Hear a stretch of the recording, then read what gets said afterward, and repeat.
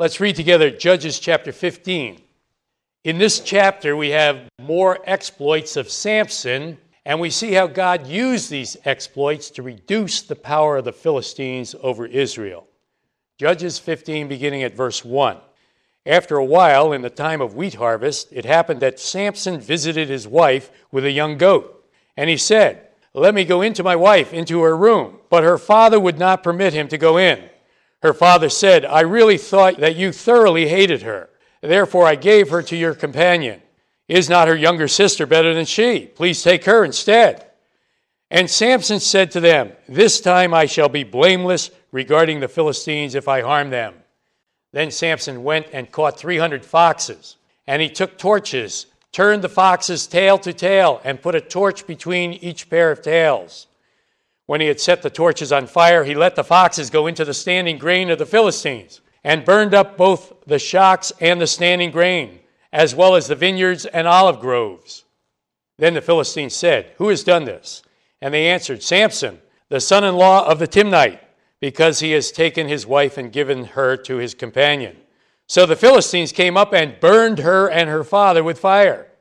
Samson said to them, "Since you would do a thing like this, I will surely take revenge on you, and after that I will cease." So he attacked them hip and thigh with a great slaughter. And then he went down and dwelt in the cleft of the rock of Etam. Now the Philistines went up and camped in Judah and deployed themselves against Lehi. And the men of Judah said, "Why have you come up against us?" So they answered, "We have come up to arrest Samson, to do to him as he has done to us." Then 3,000 men of Judah went down to the cleft of the rock of Etam and said to Samson, "Do you not know that the Philistines rule over us? What is this you have done to us?" And he said to them, "As they did to me, so I have done to them." But they said to him, "We have come down to arrest you, that we may deliver you into the hand of the Philistines." Then Samson said to them, "Swear to me that you will not kill me yourselves." So they spoke to him, saying, "No, but we will tie you securely and deliver you into their hand. But we will surely not kill you." And they bound him with 2 new ropes and brought him up from the rock. When he came to Lehi, the Philistines came shouting against him. Then the Spirit of the Lord came mightily upon him, and the ropes that were on his arms became like flax that is burned with fire, and his bonds broke loose from his hands. He found a fresh jawbone of a donkey, reached out his hand and took it, and killed 1,000 men with it.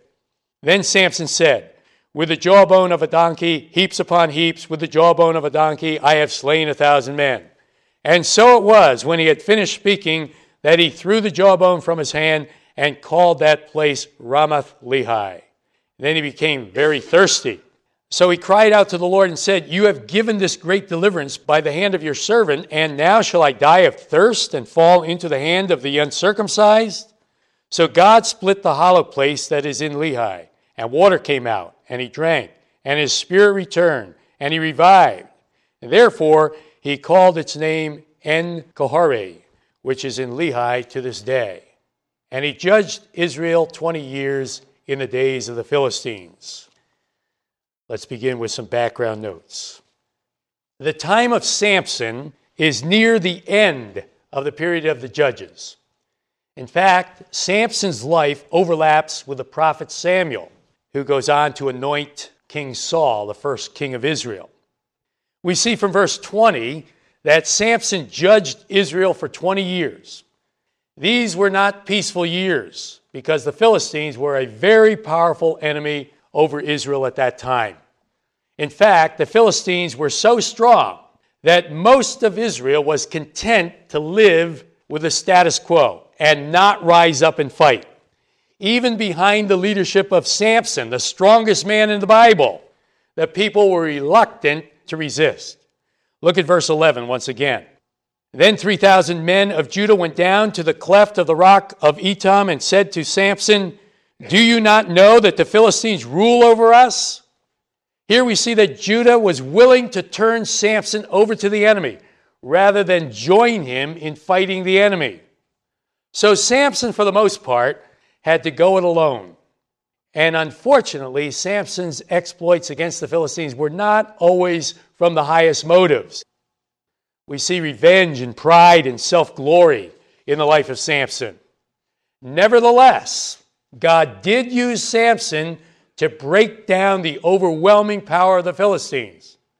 We could say that Samson's victories over the Philistines paved the way for King David's later complete conquest of the Philistines. Let's move now to our doctrinal teaching points. Doctrinal point number 1. Ungodly anger and revenge bring about great destruction. Ungodly anger and revenge bring about great destruction. We saw in chapter 14 that Samson had disobeyed God's law and married an unbelieving pagan Philistine woman. Now here in chapter 15, we see that this disobedience results in further wrongdoing, uncontrolled anger and revenge. In verse 1, we see that Samson comes down to the land of the Philistines to visit his wife. Remember, he had left her because she had betrayed him. He brings a young goat with him as a makeup gift. This would be like bringing a dozen roses today, something like that. But Samson finds out that his wife was given to the best man. Well, you can imagine how mad Samson is about this. Who got Samson into this mess anyway? Samson got himself into this predicament because he disobeyed the Lord. You see the lesson here? There's always bad fallout to disobedience. But that's not our main lesson here, as we see. Our main lesson is ungodly anger and revenge bring about great destruction. In his uncontrolled anger, Samson took revenge by catching 300 foxes or jackals and tying their tails together, along with torches. Now that's quite a feat, isn't it? How long would it take you to catch 300 foxes or jackals, take them tail to tail, 150 pair now, tie the tails together with a torch in the knot? Then Samson lit the torches and released these poor animals into the fields, and there was great destruction. The grain for food was destroyed along with the vineyards and olive groves. What destruction! This was the food of the land that God had given to Israel. You know, God's method of removing the enemy from the land never included destroying the food of the land. This wanton destruction on the part of Samson was not of God. After the Philistines reacted and burned Samson's wife and father-in-law, Samson took further revenge and viciously slaughtered many of the Philistines. Now you might say this was good, but notice we never read in this section that the Spirit of the Lord came upon Samson. Samson was doing this with uncontrolled anger and ungodly revenge. This was done in the name of Samson, not in the name of the Lord. Romans 12:19 says, never take your own revenge. We leave vengeance to the Lord. We must do God's work in God's way. Ungodly anger and revenge are not the way to fight the enemy. Illustration. Most of you know that I conduct Holy Land tours during the summer. Well, these tours to Israel are not only a great learning experience, but they can be a great testimony to the unbelieving Jewish people that we meet, especially the guides and hotel personnel in Israel. But sometimes I will have some angry tourists along with me. They get angry with the airlines, or they get angry with the bus driver, or they get angry with the hotel managers, and they make it very unpleasant for everyone. Not only are they a terrible testimony, but they are very destructive in many ways as they try to get back and get even. This is certainly not the way to witness to the unbelieving community, is it? As Samson was not a good witness to the unbelieving community because of ungodly anger and revenge leading to destruction, so today many Christians are not very good witnesses, are not very good testimonies. You see the lesson? Ungodly anger and revenge bring about great destruction. Doctrinal point number 2. Godly faith and courage bring about great victory. Godly faith and courage bring about great victory. You know, I see a great change in Samson's attitude as we move into the second half of the chapter. In verse 8, we see that Samson is hiding out in the hills. The men of Judah come to him, and Samson agrees to give himself up to the Philistines. Now, the men of Judah at this point should have been ashamed of themselves for not joining Samson and fighting the Philistines. But for Samson, this was certainly an act of courage and faith. He let himself be bound by ropes and delivered into the hands of the Philistines. Why? Because Samson knew by faith that God could deliver him. Remember, we know from Hebrews chapter 11, verse 32, that Samson was a man of faith. And God did deliver Samson. Verse 14, the Spirit of the Lord did not come upon Samson when he was reacting with ungodly anger and revenge. Verse 7, but now, when Samson is acting with faith and courage, the Spirit of the Lord comes upon Samson, and there is great victory. What a difference. What about us? Is our Christian lifestyle characterized by ungodly anger and revenge, or by godly faith and courage? Godly faith and courage bring about great victory. What about practical application? If you have a physical need, pray about it. If you have a physical need, pray about it. At the end of this chapter, we see that Samson was extremely thirsty after his battle with the Philistines.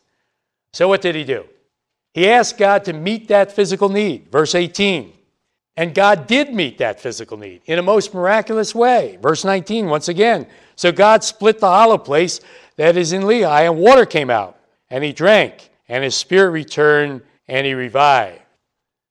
You know, it's interesting that God did not meet that physical need until Samson prayed about it.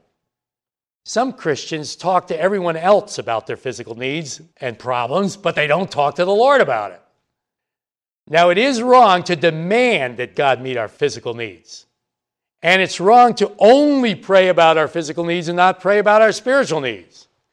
And it's wrong to confuse our physical wants with our physical needs.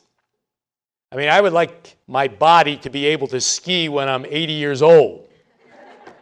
That's a physical want, but that's not high on my prayer list. Not right now, anyway. That's not high on my prayer list because it's not a physical need. But I do pray that God would grant me the physical health and the physical strength that I need to carry on the ministries that He's given me. This is biblical praying. And I think it's important because if our basic physical needs are not being met, it can lead to spiritual depression and even vulnerability to spiritual attack. We could go off on another tangent here about Elijah. Remember when Elijah was exhausted, running away from Queen Jezebel, very depressed and so forth. What did God do first before He began to restore Elijah spiritually? He took care of his physical needs. He fed him and gave him water and so forth. So if you have a physical need, pray about it. Some of you here this morning may have certain physical needs. Bring those needs before the Lord. If you have a physical need, pray about it.